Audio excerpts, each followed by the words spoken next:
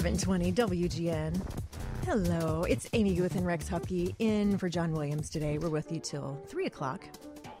That's a jumpy little song you got going there, Ella. That's a good one. Thank you for that one. I'm going to stand up and start doing the Charleston one. As well you should, Hupke. I like it. As I'm known to do. I dare you to listen to this song and not dance, is what I say about that. All right, so let me be Captain Obvious for a minute and say it is snowing for the first time of the season. But here's why I need to announce that. Because as we do every year, Rex, people go, oh my God, and they freak out about the snow, and they don't know what to do, and they don't know how to drive, and they don't know how to walk around in the snow, but they also don't know how to shovel their sidewalks. What is this white substance falling from the sky? Cocaine. Yeah. Yes, exactly. Right. So, I mean, I almost wiped out like twice on the way here because there wasn't, sidewalk shoveling happened. Yeah. And so I passed one guy on the way to the bus stop, and it was, like an area of the sidewalk that no one had shoveled yet. And we both kind of wobbled our way through it. We were going two different directions, and the guy was like, we should call 311 on these people. Yeah, citizens. I was like, or we could just whatever. shovel it ourselves. Just scoot it with your boot. I mean, it's like a half inch of snow at this point. I mean, there's a little bit of there's some ice happening, and there are some slippery spots. Interestingly, on Michigan Avenue out here, there's a couple of areas where the storefront is closed. Like the Apple store moved. It's no longer that far north on Michigan Avenue. Now it's right behind us here behind Tribune Tower. And so that area where the Apple store was, nobody's touched that. Like, nobody cares. And so everybody's slipping and sliding over that one. But it's like, guys, the trade-off for living this beautiful, wonderful city is that we have some weather we got to deal with sometimes. And it shouldn't surprise us. No, not at all. I love it. Frankly, I love it. I'm glad to see a little snow this early. Oh, that's right. You're I think weird. it's You fun. like Yeah, I like snow. I don't like it. I grew up in Florida, but I hate heat. I'm a conundrum. And then there's my favorite people, though. When the snow starts, there's the people, I call them Canadians, that are totally unfazed. So I saw a woman in like little open-toed, kind of sandal-like shoes today. It's very cold. Like whether or not you can deal with all the snow, it's quite cold today. It's, I think, in the 20s or something. It's freezing. And so this woman is walking with these open-toed shoes and like capri pants. Just hasn't made the switch yet. Yeah, I was like, what are you, Canadian? Yeah. Canadian. Crazy Canadians. Although I'm also that guy. I was going to say, you're not Canadian. I'm not Canadian, but I'm the idiot walking around in shorts right up until there's any snow, and even slightly after sometimes. So. Okay, people like that fascinate me. And I promise you we're going to get to something way smarter in a minute than shorts and parkas. but no, I have a friend that way who just doesn't like he's just a shorts guy. He just doesn't like to wear long pants. And so he'll wear like snow boots, shorts, and a parka. Yeah. He just can't. Are you Yeah, that way? I will. Yeah, I'll be like outside with, like some Timberlands on and shorts. I know. It's bad. I realized at one point. That's why you talk about your calves all the time on Twitter. I just don't like to shut the show down too early. Gotta let the world. My gosh. Gotta let the world keep seeing the. I was saying, finish man that calves. sentence. What are you going to let the world see? We're going to talk about that a little bit later too. Right now we have Dave on the phone. Hi, Dave. You're on WGN. Yeah, you're talking about the first snow, but back in '67, I had an uncle living in Cicero, and he used to put the chair out like everybody else does, save your space. Yeah. He dug it out, took the car out from the alley to put it in space. One of the neighbors parked it in his space he just dug out in front of his house. So he filled it all back in with a shovel, got the hose out of the garage, hooked it up to the kitchen sink, and filled it with water. Next morning, there were 4 inches of solid ice around his tires. That is a. He's not playing he around. used a pickaxe to get it out of the out of the spot. So I like a good revenge story. Yeah, that's a nice. good one. Wow, thanks so much for the call, Dave. Have a great day. All right. Wow. So I want to bring up too, because immediately, like early this morning, there was lawn chair stuff, lawn furniture out in the street before the snow even started. Yeah, people were like, "Mine, don't touch my parking spot." I was like, "There's nothing to dig yet. What are you doing?" Right. This is a territorial city. Sometimes. Are you pro dibs, or No, do you not want to weigh in? Pro or con? How do you feel about dibs? I'll tell you what. This is how I feel about dibs: is that I just get really sick of it because I'm like, I don't. I generally speaking, I think it's fine if you got your spot dug out, put your stuff there. Although technically, that's not really how it works. I mean, you're not. it's not your You don't spot. own the street. Right. I mean, you don't have, I mean, you have to, there's places where you have to call your car in at night and all kinds of different, I don't know. So I don't know where I stand on dibs. Call your car in. It just annoys me. Is that what you said? Call your. Well, no, in some parts of the suburbs and stuff where like you can't even park in front of your own house, at night. So I mean, nobody owns that part of the road. Sure. you know, even in places where there aren't dib concerns. But yeah, I don't know why dibs. It's one of those Chicago things that Chicagoans love to talk about. I'm not a native Chicagoan, and every time I hear about it, I just kind of go, "Oh God, here we go again." Yeah.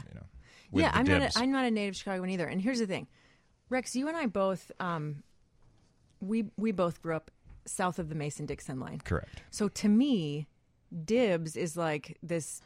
Like trailer park junkyard to me, right? It just looks so junky and crazy to me. Yeah. First time I saw it, I was like, "Oh my God, what's happening here?" That happens here too. Is this a yard sale? Yeah, I mean, it just it looks unkempt to me, right? Yeah. Some people get kind of clever about it, particularly around like Christmas time. People will put like a Christmas tree and holiday lights. I saw one year somebody sculpted a Thanksgiving dinner and put a picnic table and like sculpted a turkey and all kind of crazy stuff on there.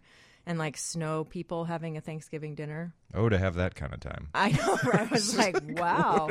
Did you want to hang out or something? You were really bored. Right. Oh, to have that kind of time indeed. My goodness. So some people get like kind of creative and, yeah, celebratory about it. Yeah, but like, I don't feel resentful of clearing out a parking spot for somebody. Yeah. I don't currently drive anymore, but I used to. I used to drive. I used to have a car. I mean, I drive, but I don't have a car. So when I did have a car, it didn't bother me. Like my neighbors and I all just sort of like, right. I mean, if it's snowing, I got it. If everybody clears their spot, then all of the spots will be cleared, right? I mean, just clear your spot and go on. Yeah. Also, it seems like a lot of effort. And you're kind of reserving a spot too. That's what I never got because like you don't do that when it's not snowing. Right? I mean, you're basically saying, I'm reserving the effort of this spot. Right, and I want to be able to park here again when I get home. Well, you can't do that any other time of year, regardless. Let's try. I never quite Let's just try. Let's just see if we can get people to start doing dibs like in July. See what happens. Yes. Or maybe let's just start driving around and gathering up all the lawn chairs they put down and then reselling them. Have like a big. This could be our path to retirement. Guth and Hupke's lawn chair porium. You gently use the lawn chair porium. Dibs weather chairs. resistant chairs. Or maybe we sell them back to people who want to proclaim dibs. Be like, hey, you need a dibs chair? Here, we picked these 3 up over on this block. Because we could apply dibs to dibs and say like a finder's keeper thing. Hey, you left it in a public area. Yeah, it is the street. That is my chair. I mean, we would be stealing. Yeah. And also, I cannot believe callers are not blowing up the phone right now because usually it is like a known thing at WGN Radio. If you even say the word dibs, calls immediately will be like, don't you dare. And some people are like, we must all do dibs. People perhaps are not worried about dibs this year. Maybe so. Maybe. They're on to loftier things like sex scandals. Yeah, there you go. Plenty of those going around. Officials. A tiring political climate, all things like that. We're going to get into all that good stuff here in just a bit. Amy Guth, Rex Hupke in for John Williams, back in just a bit here on 720 WGN.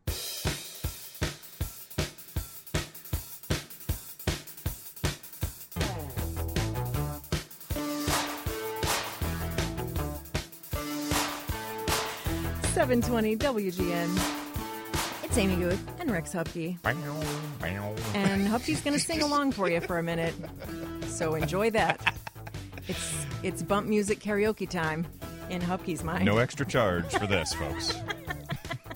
We're going to be here till 3. Good times, people.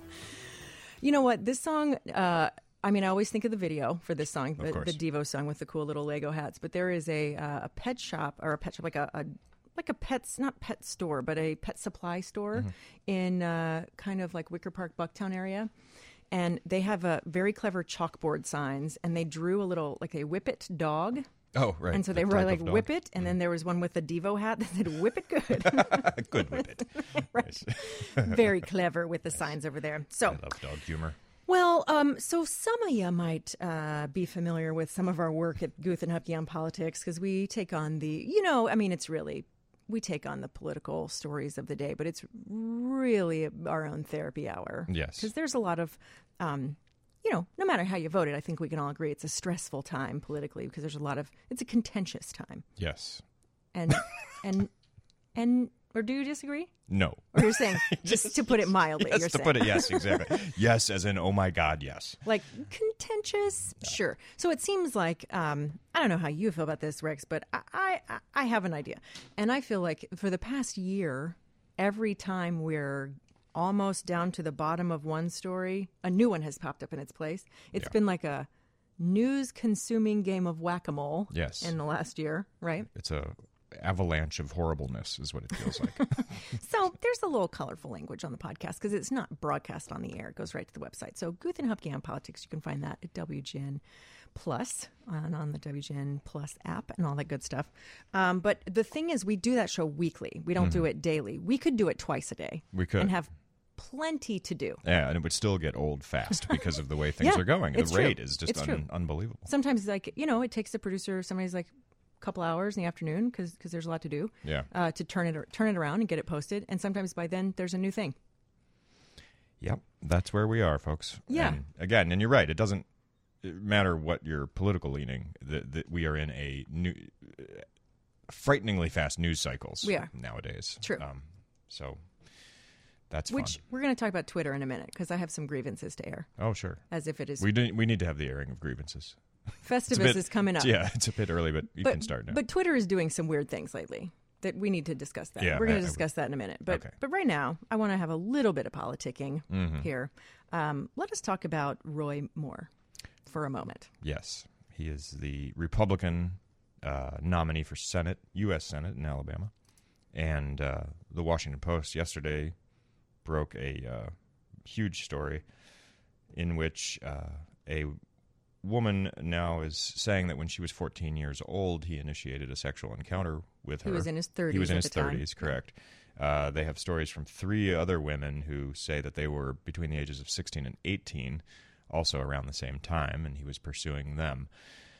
Now, obviously, it's pretty. I mean, the Washington Post story is very, very well reported, and they document very carefully how they came onto these stories. They vetted the individuals very thoroughly, including detailing certain elements of, especially the woman who was 14 at the time, about her difficult life and things that have happened to her. And it's, as far as a story like this goes, and these are incredibly hard stories for any news organization to tell, because you have to be as right as you possibly can be, and it goes through a million lawyers, and there's a lot to it.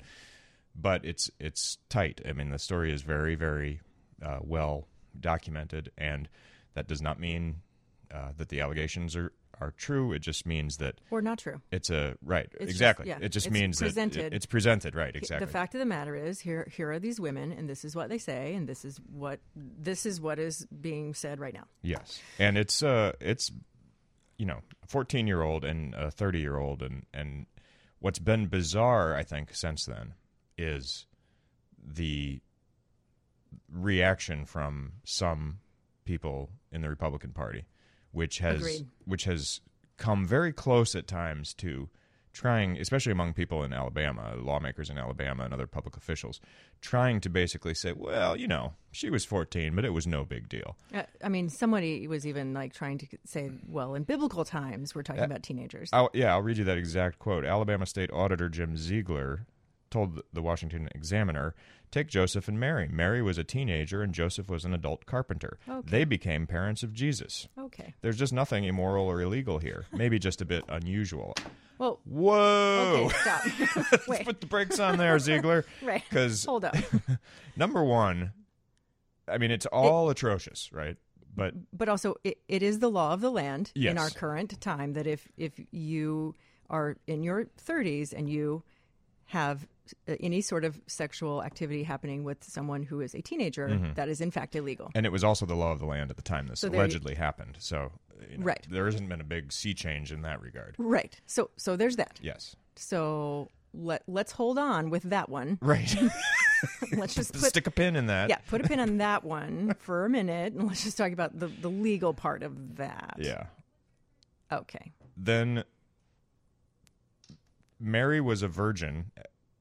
So the whole story that you're putting out there about Joseph and Mary and some fooling around or whatever. Right. Just come on. I mean, it just is ridiculous. This is ridiculous on a million different levels, and we can't be.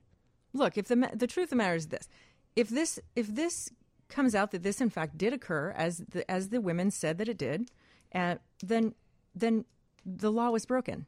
Yes. There's really no reason to drag a manger into this. Yeah. I'm just saying, like, Exactly. like let's.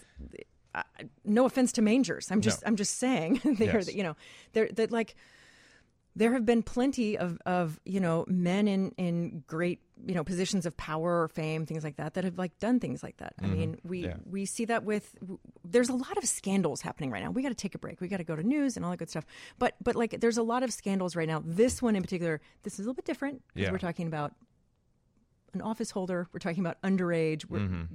We're talking about a lot of different other things. But it ties in with the whole avalanche right now of women coming forward and reporting horrible actions by men in celebrity circles, media circles, politics, you name it. And I think it's a moment right now. It is a moment. Yeah. A caller who did make it to air, I don't know, it sounds like we got disconnected, but a caller said that, pointed out that Jerry Lee Lewis had a wife who was a teenager. Absolutely. Yeah. Like certainly married and that too was a scandal. Mm-hmm. I don't remember her exact age, but I remember her being quite young. Mm-hmm. I want to say 15, but she could have been a little bit younger than that even. And he was much older. Yeah. Indeed. Interestingly, though, there were some states, even until fairly not that long ago, right? Like fairly recently, where a marriage age was different than just a consensual sexual activity age. Yeah. Like you could get married at 14, but it could still be statutory rape to just have a sexual relationship with a person. Oh boy, we got so much to fix. Yuck. So there's that, right? And for the record, I don't care what Jerry Lee Lewis ever did. It doesn't have any bearing on what anybody else does. Right. Yeah. Still, here's another example. I think of an older man with a very young woman, a man in a position of power and visibility. We got to go to break, but I do want to point out that CNN just about like an hour and a half ago posted a story. And it wasn't an opinion piece. It was just kind of looking at some facts that it's not necessarily just some like pre-polling anecdotal stuff suggests that this might not impact things for Roy Moore. Oh yeah, he could win. This still could be a winning thing for him, despite these allegations. So that's a story we're going to keep an eye on. But we're going to take a break. We're going to get you to news, all that good stuff. Back in just a bit. Amy Guth and Rex Hupke in for John Williams here on 720 WGN.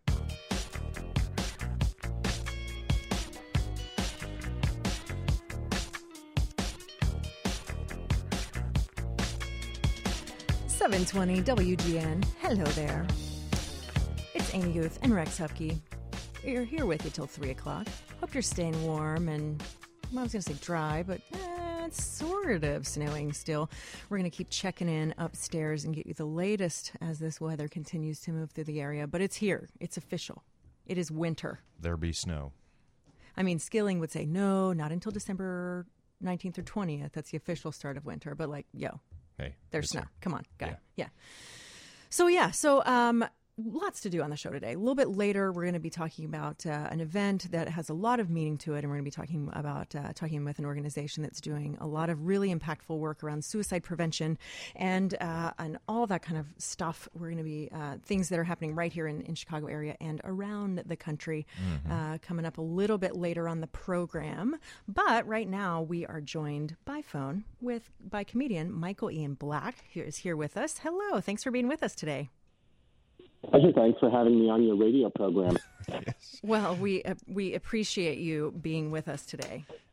So for everyone out there, Michael is everybody knows a tremendous comedian. I know. I'm just giving a couple details here, and but one of the reasons we wanted to talk to you today is I've noticed in the Trump era here, often we see people who are comedians and generally predominantly funny, switching into slightly more serious modes to deliver messages about some of the very serious issues that we're confronting as a nation.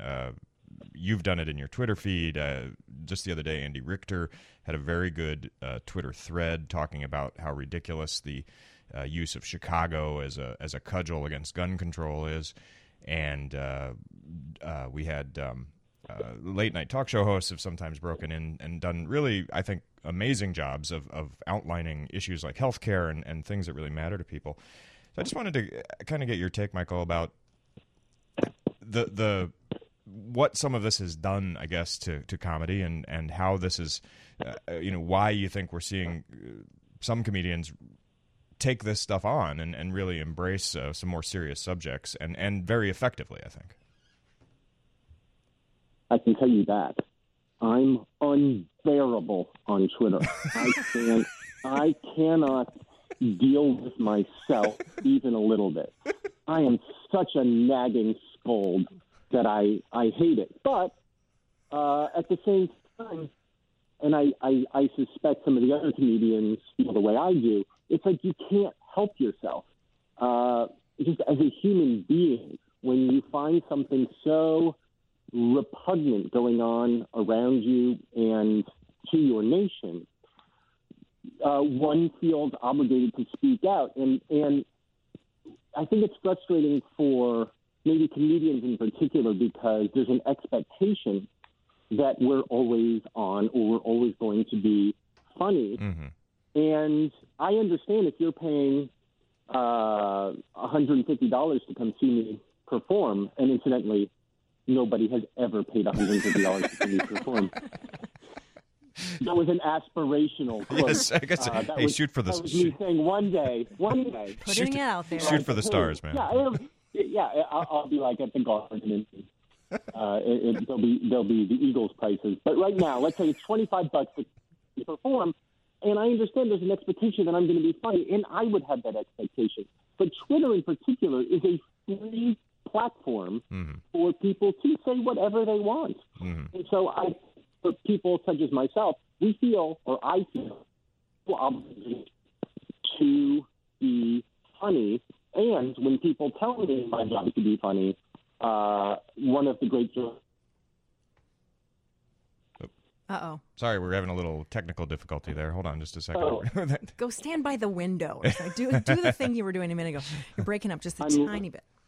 The window, watching planes take off and land. Oh, there we go. There you go. Well, who can blame you for that? Well, you know what I wonder is, it seems like comedy has long reacted to truths and to events and to things that are sometimes hard to stomach. And sometimes I think the most powerful comedy is one that's almost therapeutic, right? Because it's like calling out the elephant in the room, and it's a thing we need to laugh about. Is it partly rooted in that, or do you see that maybe the political climate right now is shifting comedy right now in a more permanent way? I don't think anything is permanent in comedy. Part of the joy of comedy is that for it to work, it has to surprise people. So when it gets into a rut, something new comes along to refresh it. But I do think in the current political climate, more comedians are feeling emboldened to speak out. If for no other reason, then their audiences are thinking about this stuff in a way that maybe they hadn't before, and with a prevalence that they hadn't before. No matter which side of the debate you're on, the politics in this country is so in your face right now. Maybe that's a reflection of the person in charge of politics in this country.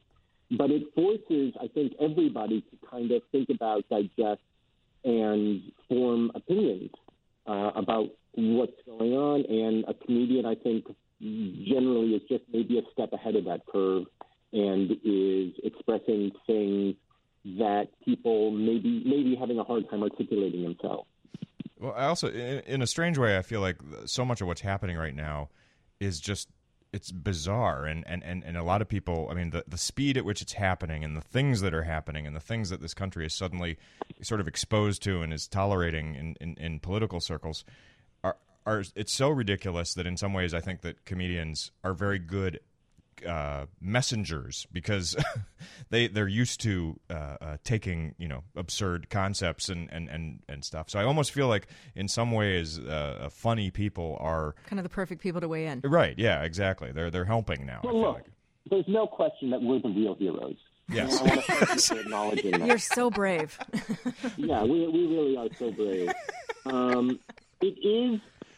what's funny about it is the absurdity of life has far outpaced anything that comedians, I think, normally would think to even do. That real life reads like satire, and so in a weird way, it's hard to make fun of the thing that is already so bizarre that it would feel unbelievable a year ago.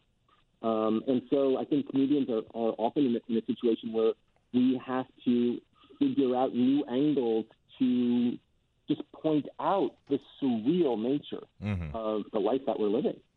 Yeah, yeah. Well, you wrote a children's book called A Child's First Book of Trump, and that I did. And that came out. That's been out for a bit now, if I remember correctly. I don't know if that's been. It came out right before the Republican convention. Right. Okay. So July that's been or August. So yeah. 2016. So yeah, that's interesting because I, of course, have read that many times to my children before bed, so that they are properly prepared for this world. But no, but it was properly terrorized. Yeah, exactly. But that was I mean, what I thought was interesting about that book. It's written in a. It's really charming, and the illustrations are great, but it's also it's addressing this kind of holy cow, what are we dealing with here nature, which I think a lot of kids have certainly picked up on from whether it's just from their parents' conversations or what have you. So I felt like the book was very funny, but it was also a kind of a good thing at trying to break things down to children a little bit. I mean, you did it back then. I mean, probably not knowing exactly how well that would hold up at this point, I imagine, still. No, that's been a terrible surprise. What surprised me about that book, A Child's First Book of Trump, was that although it's called that, it was clearly meant for adults, and I didn't intend for it to be an actual children's book, and yet I have heard from readers that their kids really like it. Because it presents this kind of ogreish creature that would be familiar in any children's book, and talks about how to confront it or deal with it. And I just didn't anticipate that it would have actual resonance for kids, but it does, and that's been a kind of a wonderful surprise for me. So, I said earlier about how it seems like so much of comedy comes from truth and comes from sometimes painful things and calling out the elephant in the room. Do you feel as a comedian, or perhaps do you get the sense from other comedians that that you, beyond just calling out the elephant in the room, do you feel like you have a responsibility to address political topics and some of the absurdity of it in your comedy? Are you asking about Louis C.K.? I was not prepared to talk about Louis C.K. We hadn't even gone there yet, actually. I do feel a responsibility to talk about whatever is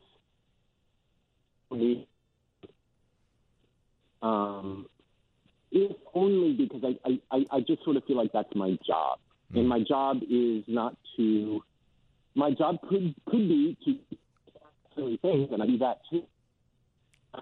But I think there's a deeper a comedian has to herself, which is just to reveal what's going on with that person in a funny, hopefully relatable. Mm-hmm. Yeah, no, that makes a lot of sense. Certainly. And no, we were not going to put you on the spot about Louis C.K. We're saving Louis C.K. for later. Yeah, we're saving that for second hour. We have plenty planned for that. I should. Oh, you cut out again. I guarantee you he was about to say something very, very brilliant, and his phone has just cut out. I think this is the Russians. Can you hear me? Now I can hear you just fine. Oh, I don't know why. It was a joke about putting my pants back on, and it was very funny. I'm sure. I can tell. I can tell now how very funny that it was. Yep. Well, thank you so much, comedian Michael Ian Black, for being with us today. I really appreciate you joining us. Everybody, follow this man on Twitter. Very funny man on Twitter. Yes, follow him for sure. Regardless of what he says, he's delightful. And also, I'm just going to throw this out as well. Michael does a podcast called How to Be Amazing, and it is really outstanding. I mean, it's interviews with fascinating people and very sort of really makes you think about things, and it goes in depth with people who do interesting, fascinating things and who are really good at the things they do. So it's you should check that Thanks, out. Rex. That's very nice. Yeah, no, I really appreciate it. Yeah, no, I enjoyed it a great deal. It's almost as good as our podcast. Yes. My wife loves the podcast, too. My wife. Yes. Well, thank you so much. Oh, yeah, my pleasure. Thanks for having me, guys. All right. Thanks Take so care, much. Mark. All right. I cringe when phones break up. Yeah, I know. That was a shit. Because he was making good points, and it was like, it's Yeah. that. Bummer. It's the Trump Technology bites us. It's the Trump administration, I'm telling you. They sabotaged it. Come on now. Fake news. Anyway, we're going to take a break. We're going to come back. We're going to keep talking a little bit about comedy and the role of satire. I think that's a really important and interesting and very rich topic.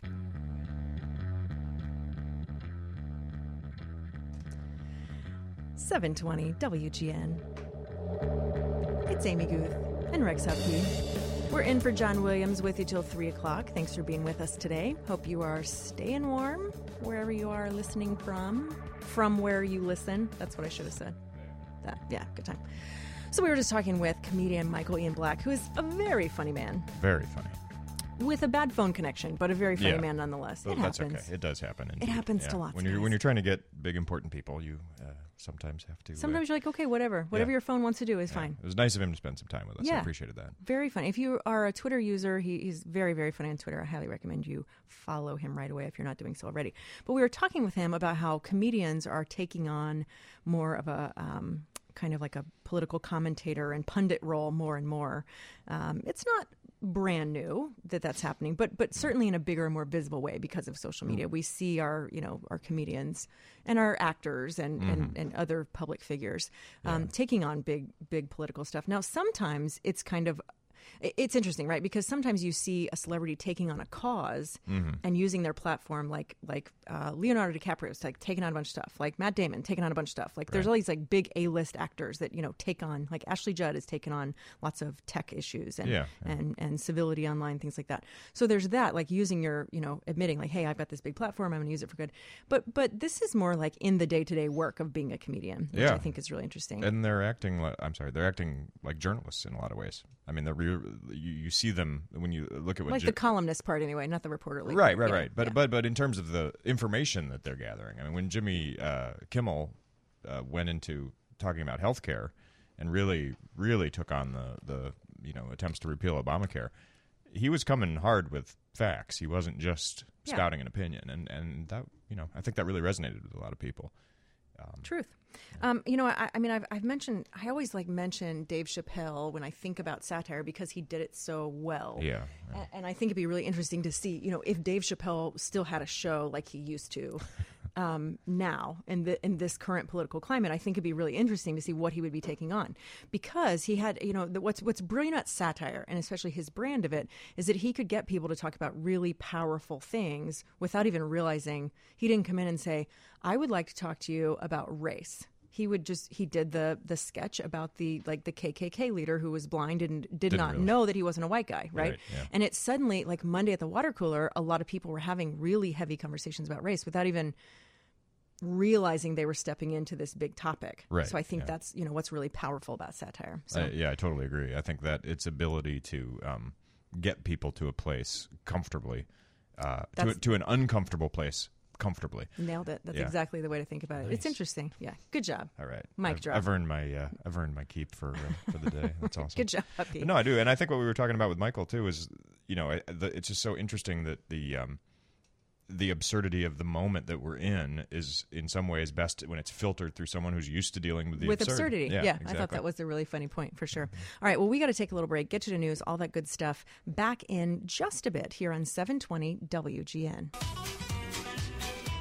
Amy Guth, Rex Hupke, in for John Williams today. Sorry for that dead air moment. I was taking a breath.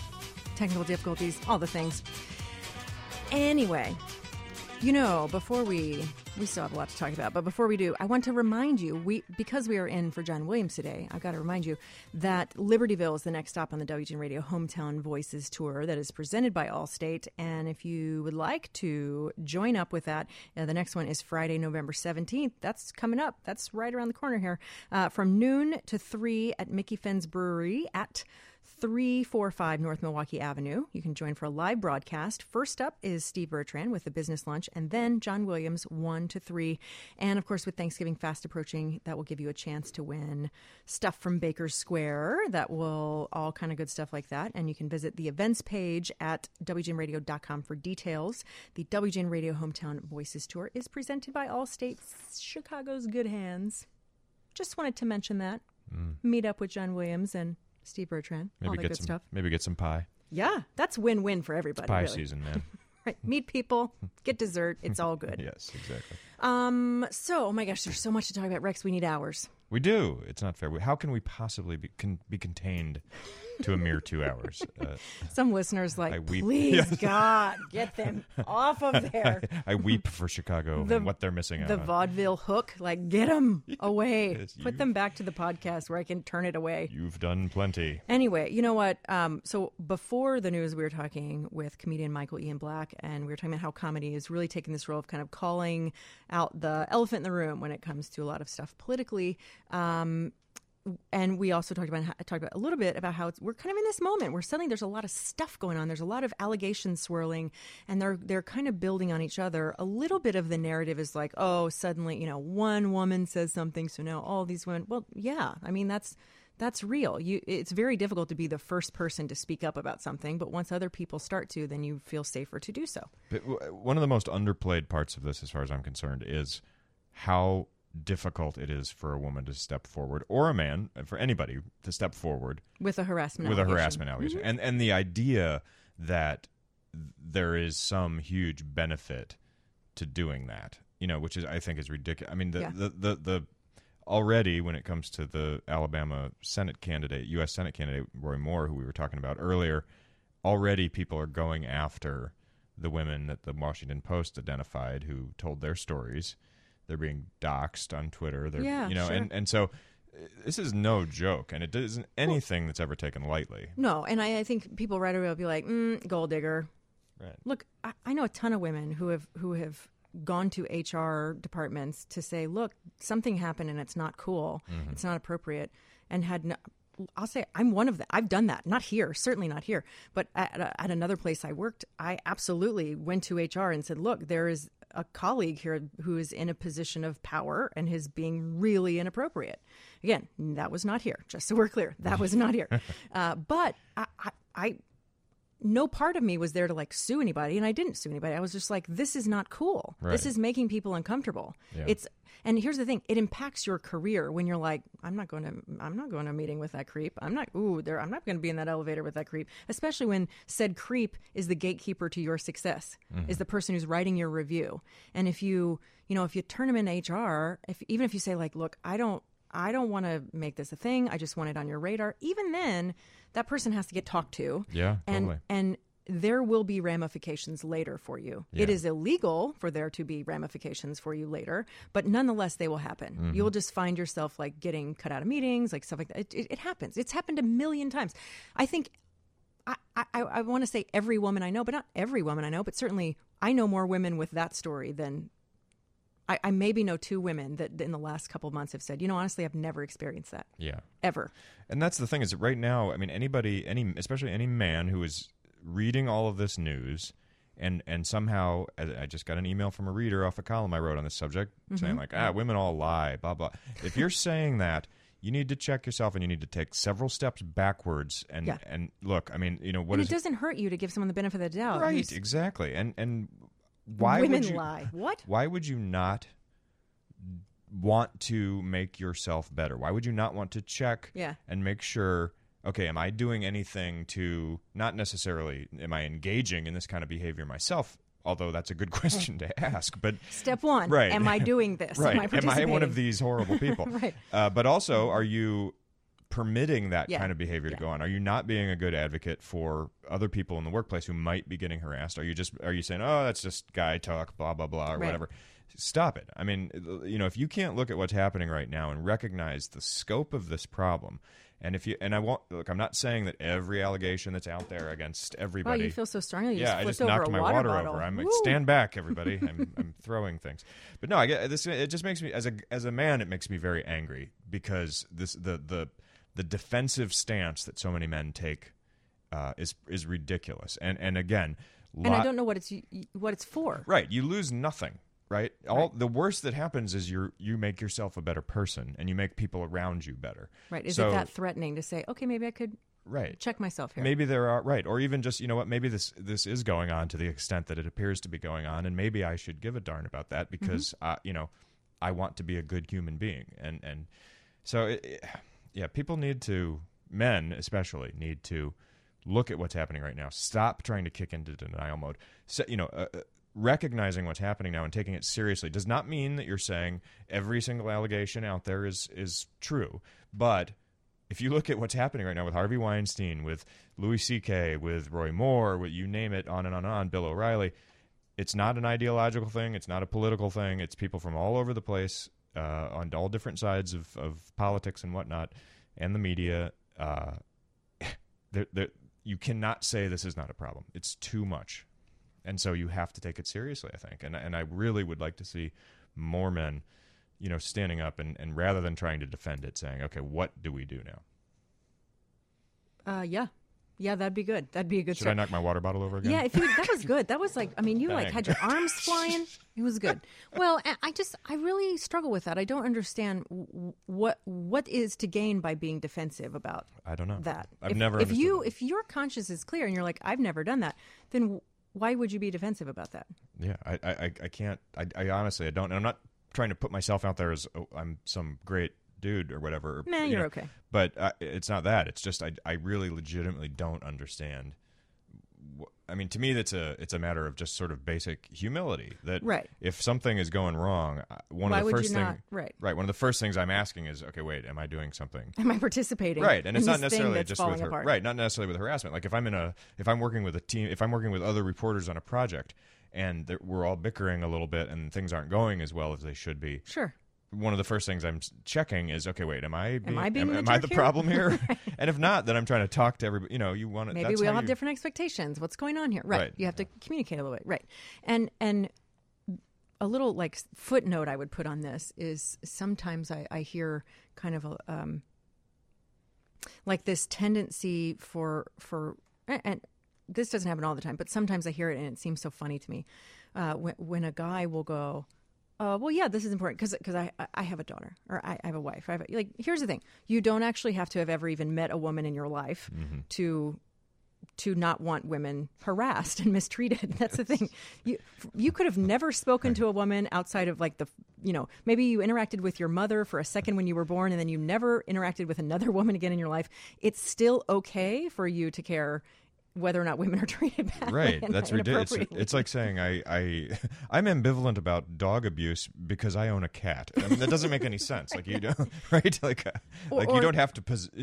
You don't have to be. You don't have to say I identify with this group, therefore I am allowed to have an opinion. You're a human and you're allowed to have an opinion. But I just don't understand why be defensive. Okay, we're gonna take a little break. Rex is going to take his breath, catch a breath, flip over another water bottle. Put out another PSA or something like that. We'll be back in just a bit. Amy Guth and Rex Hupke in for John Williams. Back in just a moment on 720 WGN.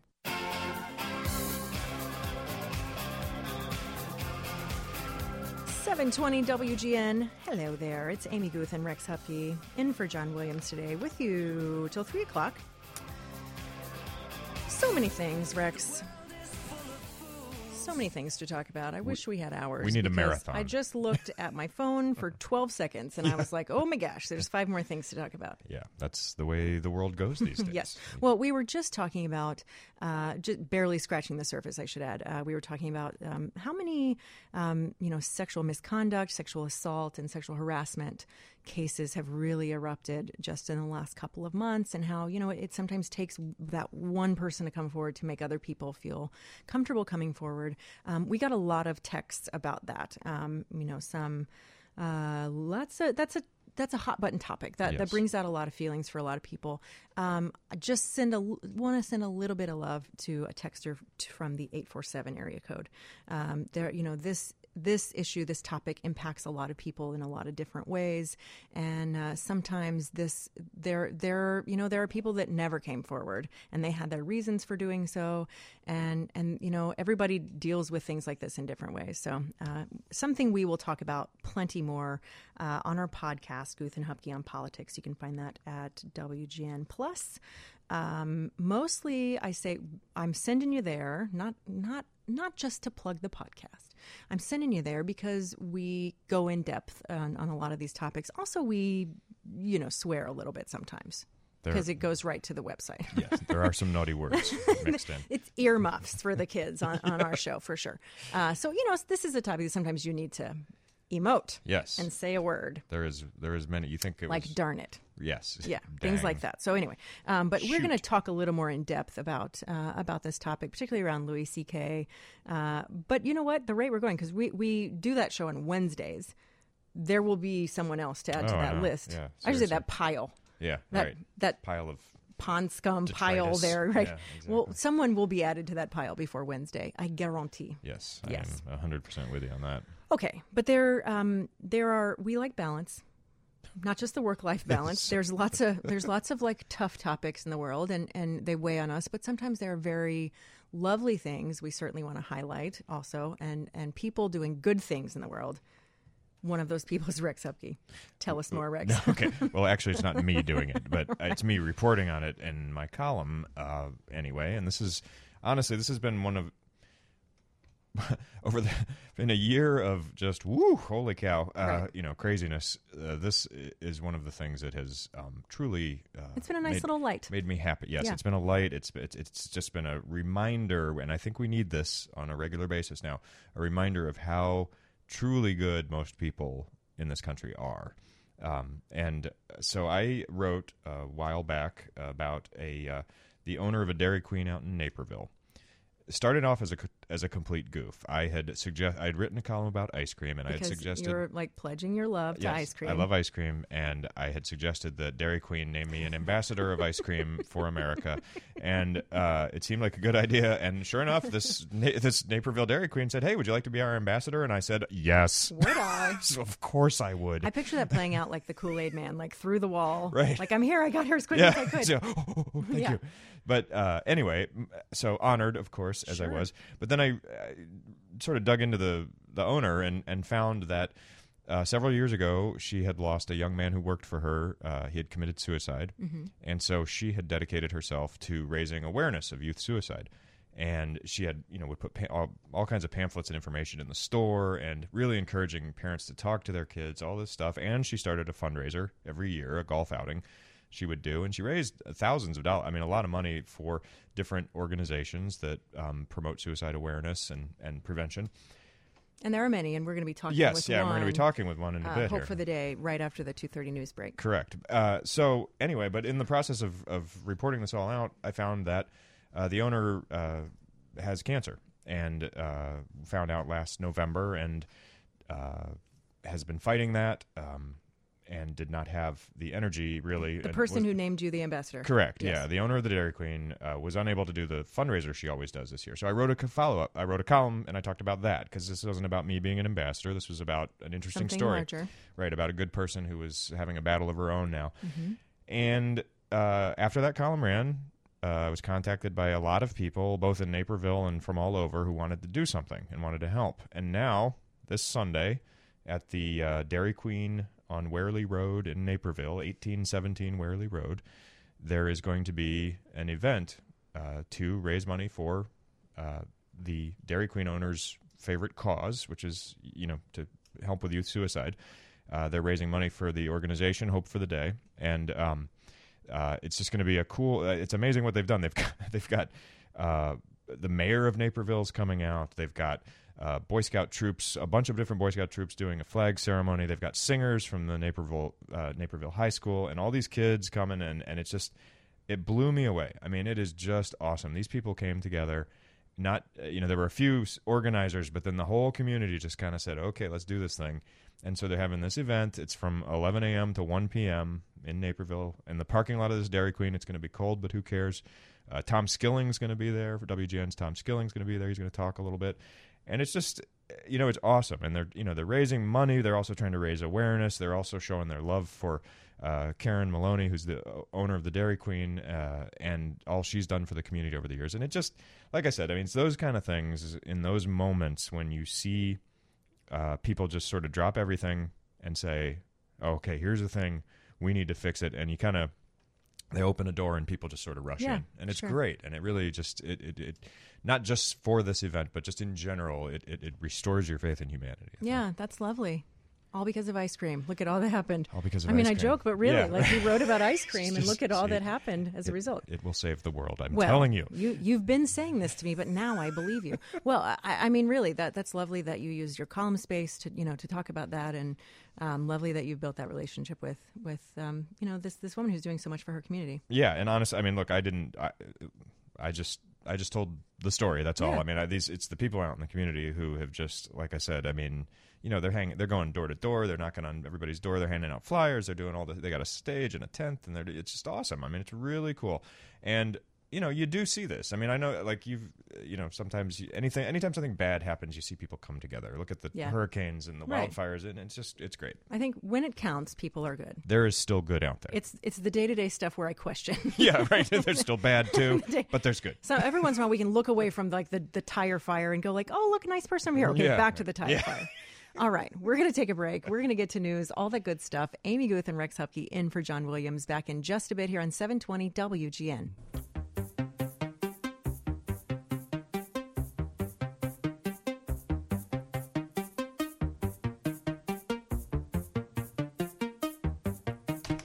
.720 WGN.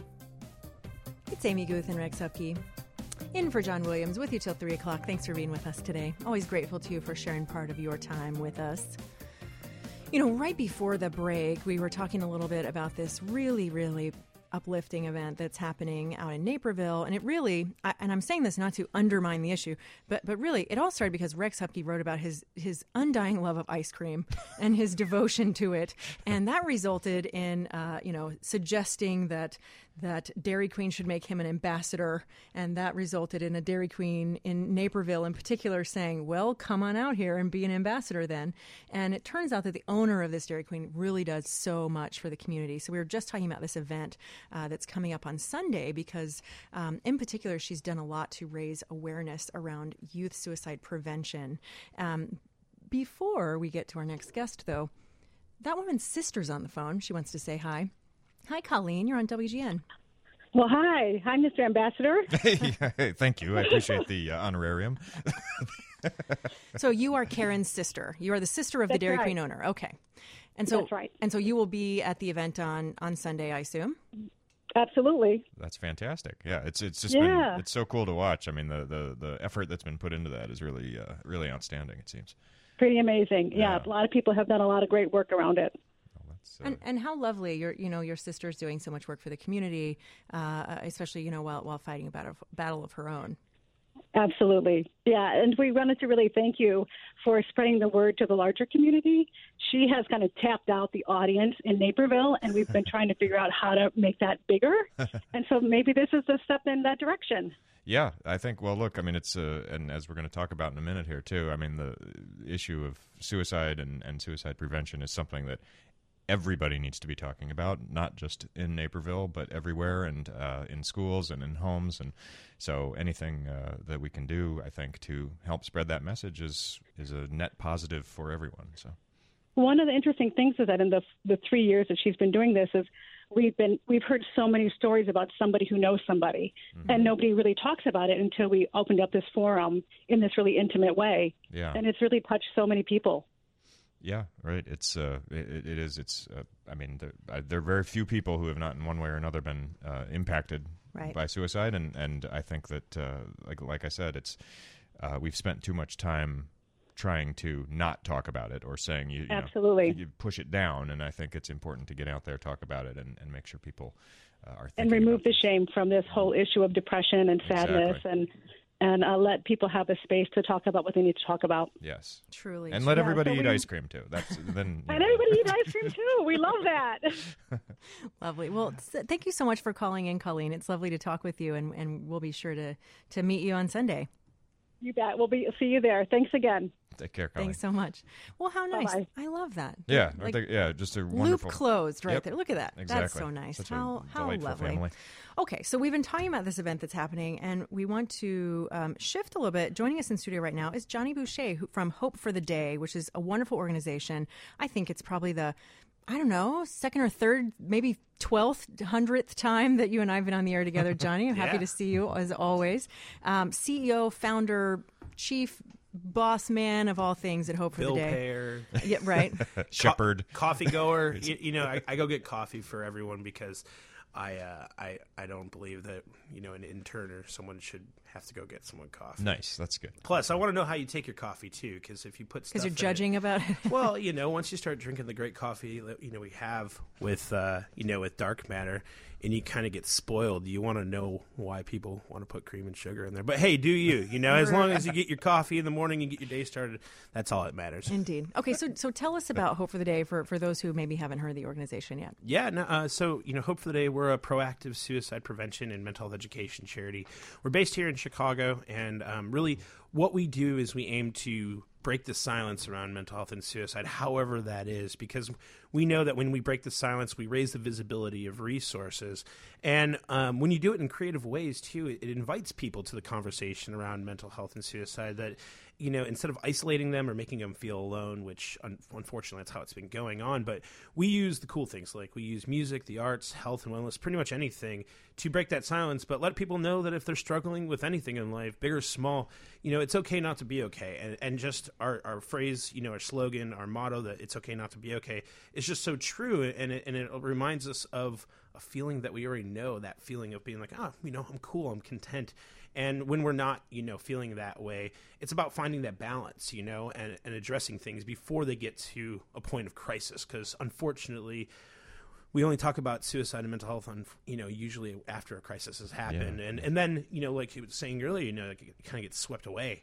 So we gotta make it cool, to talk about, what's going on. Because one thing we all have in common, we have brains, and that's really the stem of it all. Most. Well, it's how we use them is completely, I feel like she's referring to me somehow, but I'm not sure. No. She looked at me though. No. Well, so I kid, but I you're absolutely right, and we're all in this human mess together, and yet I think somewhere it became cool to pretend like you don't care and pretend like you don't have feelings, pretend like I don't need anything, I'm an island, and somewhere vulnerability became very uncool. Like, you're not supposed to, I was talking about this with a friend of mine, and because she was talking about how difficult it is to make friends as an adult. Because when you were a kid, it was perfectly okay to go, you're nice, let's go play. Like, that's fine. You say that an adult, you're going to get arrested. It's super weird. Like, you are very creepy, not even a little bit, but it's very different when you're an adult. You have to kind of play cool, and, certainly in any kind of relationship, but especially like a romantic one, you got to pretend like, I don't care. You're okay, I guess, whatever. And so we're in this moment where vulnerability isn't cool. But the downside of that is that when you most need it, when you are in crisis, it's very difficult to, if it's hard to get through that kind of barrier on a good day, it's very hard to get through it on a bad day. Absolutely. And that's where, us being proactive, like people are like, so what does proactive prevention mean? And I'm like, well, it's building environments and equipping, individuals and communities to talk about mental health before that point of crisis, and it's not just a buzzword. It's not a magic wand, and what's really exciting about Sunday, the man, Tom Skilling, I was like, so awesome. Well, I was just like, Hope for the Day and WGN should collab on saying when the weather's going to be like grim, like, hey, today is going to be a little darker today. So make sure you pick yourself up and, remind yourself that, it's, every day is a new day, whether it's a good day or a bad day. And I really believe that being a Chicagoan is very funny, because I bet today everyone's like, snow, like, and just going, AWOL on social media. It's like, well, we can't do anything about this. So we should enjoy it. We should embrace it. And that's just a little notation of like change and how hard it is for people to adapt. But, we can't do anything about the weather, but we can, prepare ourselves to weather the storms on the good days and bad days by just having these simple conversations. Yeah. That's being proactive. Yeah, you're right. I mean, that makes so much sense. And we talked for one of the columns about all of this, about the importance of getting into schools, and getting kids I mean, it's important for parents to be talking about this too, but also if you can get into schools, if you can start doing some of the proactive stuff you're talking about. Can you talk a little bit about that and about sort of the things you all do to help foster conversations? Yeah, what we try to do is specifically here in America, we're seeing a 30-year spike when it comes to suicide, unfortunately, and where tragedy lies, opportunity exists as well. And we go into education systems and try to educate people on whether it's the smallest thing about just breaking the silence, or go in and do some mental health first aid training, which is a program that we offer, because our two arms of an organization are outreach and education. And I think that when we break the silence in the cool creative ways, whether it's through our coffee partnership, whether it's our beer partnership with Three Floyds, working with Michelin star chefs, however, like I said, it raises that visibility for those who are struggling, but then at the same time, it's an opportunity for education. And it's important to take that conversation into schools, but also make sure that we're nurturing the administration and getting people prepared, because every time I go to speak, or one of our staff goes to speak at a school, it's like we just offered up free opportunity to go talk about your feelings, which is amazing. And we see in a classroom of maybe 750 kids to 1,000 kids, 50, 60 kids go, all right, so where's this counseling center at? Wow. And it's great, but what we're seeing here in CPS alone, with budgets being taken out for music and in the arts, the next are going on counseling. So now we have principals who are under so much pressure to also be a counselor for all these students too. So it's a multi tier thing, but it's the difference between saying, hey, this is an issue, or saying, hey, here's an action plan. Mm-hmm. And that's really where we focus on partnering with schools, and we're doing great work around the city, DuPage County, and it's just proof that once we start talking about it, more people want to talk about it. And it's the same reason when I tell people I started the organization. I've lost 15 people to suicide personally. I've had bad days. I've never struggled in a way that I need to get clinically diagnosed or anything, but I recognize it. And if I've lost 15 people, I bet there's more people out there who have lost it. But there's also people who are struggling today that are possibly at a point where they may make an attempt, but by opening our mouths, the most simple thing, we can truly save lives. And with silence being the biggest obstacle, I'm willing to do, and our organization is willing to do anything and work with anyone to break that silence. Yeah. Well, you mentioned something I want to back up to, and we have to take a break here in a second, but I don't want to let much time slide after you said this. You said 30-year spike in suicide. Why is that? Well, things are just getting very real now. And with the advancement in technology and social media, we've brought people together. We've isolated so many more people. And where we always feel like we got to be on, you were talking about being in a relationship, and I can pass things off. It's so important that we open up when those things happen and not try to always be on and just conceal it. Because we're all soda bottles. We're all, whether you're a Coke drinker or a Pepsi drinker or whatever, what have you, we're all 20-ounce bottles of soda, and we all, get hit, and all the little traumas that we experience every day build up. And if we don't take that cap off to relieve that, however, to express ourselves, whether it's talking about it, seeking professional help, doing yoga, whatever it might be, you're just holding it in, and then the littlest thing causes a snap. And unfortunately, it's 0 to 60 now. People are just like, well, I'm done with this. And it's sad. Sure. It's sad, but we don't have to be scared about this conversation. Right. Really, really excellent work that your organization, Hope for the Day, is doing. We're going to take a little break. When we come back, we're going to continue this conversation with Johnny Boucher, CEO and founder, Hope for the Day, a suicide prevention and education organization. Back in just a bit, Amy Guth and Rex Hupke here on 720 WGN. We are joined in studio by our good friend Johnny Boucher, who is the CEO and founder of Hope for the Day, a really, really wonderful organization. We're talking about this event that's happening on Sunday that really was a very cool string of events that really, it started with ice cream. It's culminated into this giant fundraiser in Naperville and awareness building and all that. Yeah, and just one more reminder on that. This event that we've been talking about is Sunday from 11 a.m. to 1 p.m. At the Dairy Queen parking lot at 1817 Warley Road in Naperville. And it's all kinds of stuff going on. It's going to be really cool. I think they're raising money for Hope for the Day, which is one of the organizations that Karen, the owner of the Dairy Queen, who I've written about, has long raised money for and worked with. And also, if you aren't in Naperville or near there or can't get there, the organizers set up a website at dillybar.org. which redirects to Hope for the Day's website. And anyway, so check it all out. It's cool stuff. And for a great cause. Yes, indeed. big time. So we were talking a little bit, Johnny, about the organization and the work that you do.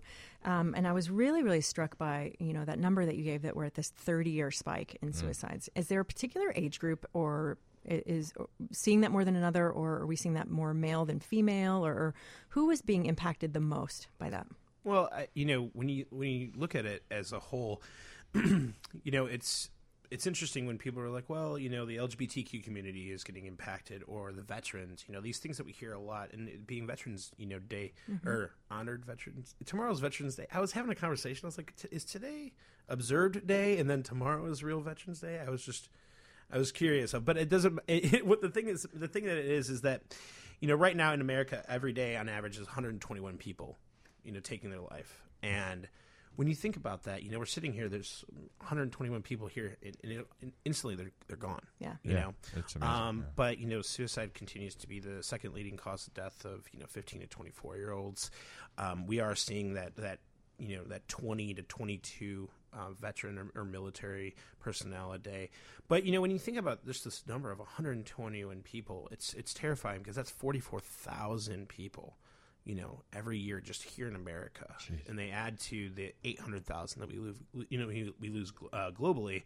And that's why, our work is just so important to do it as much as we can and wherever we can. Because it's one thing about mental health in general is it doesn't matter where you were raised, who your parents were, whether you came from wealth or you were poor. It doesn't matter because it doesn't discriminate. It literally, you could be having the best days, and then tomorrow you're going to wake up and just, be in this funk and be like, well, I don't know what's going on, but it's okay to feel that way, and it's okay to ask these questions. But, you see the stats, that females, attempt more, males complete more, masculinity. There's so many, things that go into that. But at the end of the day, one's way too many. Sure. And 121 is way too many. Yeah. But we need to see the harsh reality of, like, what does 121 people lined up, on Michigan Avenue look like, and then them disappear. That's what happens every day here. And it's because people just they're not comfortable with talking about it. We've told people that they can't be, don't be a sissy, stuff like that. Right. Where what we're trying to do is just we're trying to meet people where they're at and not shame them for what they're going through, and also remind people that it's not mental illness is not a personal failure. Right. No, right. You could have been born with this stuff and you just didn't even know it, and then eventually your parents get comfortable enough because they're like, all right, well, we should tell you that, Aunt Sue had this. And you're like, well, why didn't you tell me? Right? Yeah. And that's why the work that you're doing is really so important. And I know you do it around the world, and you work with so many organizations. Unfortunately, we are running out of time. We got to get people to news and checking on that weather and all that stuff. But where can people go to learn more about the really important work that Hope for the Day is doing? So you can easily Google whatever search browser you like. Hope for the Day, you can go to hftd.org. But at the end of the day, whether you want to get involved on the small level or the big level, there's so many opportunities. I mean, we're opening up the world's first coffee shop that 100% of the proceeds support suicide prevention and mental health education in Logan Square in the spring, and it's fueled by our friends at Dark Matter Coffee, and it's going to be offering programming, resources. It's going to be a beacon, and there's many places we can turn these beacons into, and just the work that we're doing with Karen Maloney alone, it just shows that how one person can impact so much. Yeah. And like we said earlier, she's battling her own fight right now, and it's not getting in the way. And that's a beautiful thing. Yeah, indeed. Everybody can do something. And absolutely. Lovely. We're in this together, Yeah, big time. Indeed. So everybody, again, that's hftd.org. If you follow me on Twitter, I'll be sure and tweet out that organization. And you can also find it on the WGN Radio page when you can go back later and find the podcast of this show, and we'll be sure and put a link there so you can connect with that organization. Johnny Boucher, thank you so much for being with us today. Yeah, thanks so much. Thank you. I can't wait to have ice cream with everyone on Sunday. That's right. Yes. That's right. For such a good cause. All right, Amy Guth, Rex Hupke. We're going to turn things over here in just a bit, but first we're going to check in with news, go to break, all that good stuff. Back in just a moment here on 720 WGN. 720 WGN. Okay, that does it for us. Amy Guth and Rex Hupke in for John Williams. We will be back on Black Friday. Yes, doing some shopping. talking about the shopping anyway. I'm doing shopping. Okay. From here. I don't know how. I'm going to figure it out. Okay, I'll be doing a show. You'll be doing some things on Amazon. But Ro Khan is here. I'm all about the Amazon. I've decided that's going to change everything. Although I did, I'm in the depths of my own, trying to figure out what's happened to my little world. It's taken about 12 months to get over this, and I'm still not over it. But I found something really interesting that we're going to talk about coming up in the program, which is, I don't know if people noticed it, that Steve Bannon made a speech, I think in New Hampshire last night. Did. Right? Sure did. At a dinner. And he talked to, about the Judge Moore situation.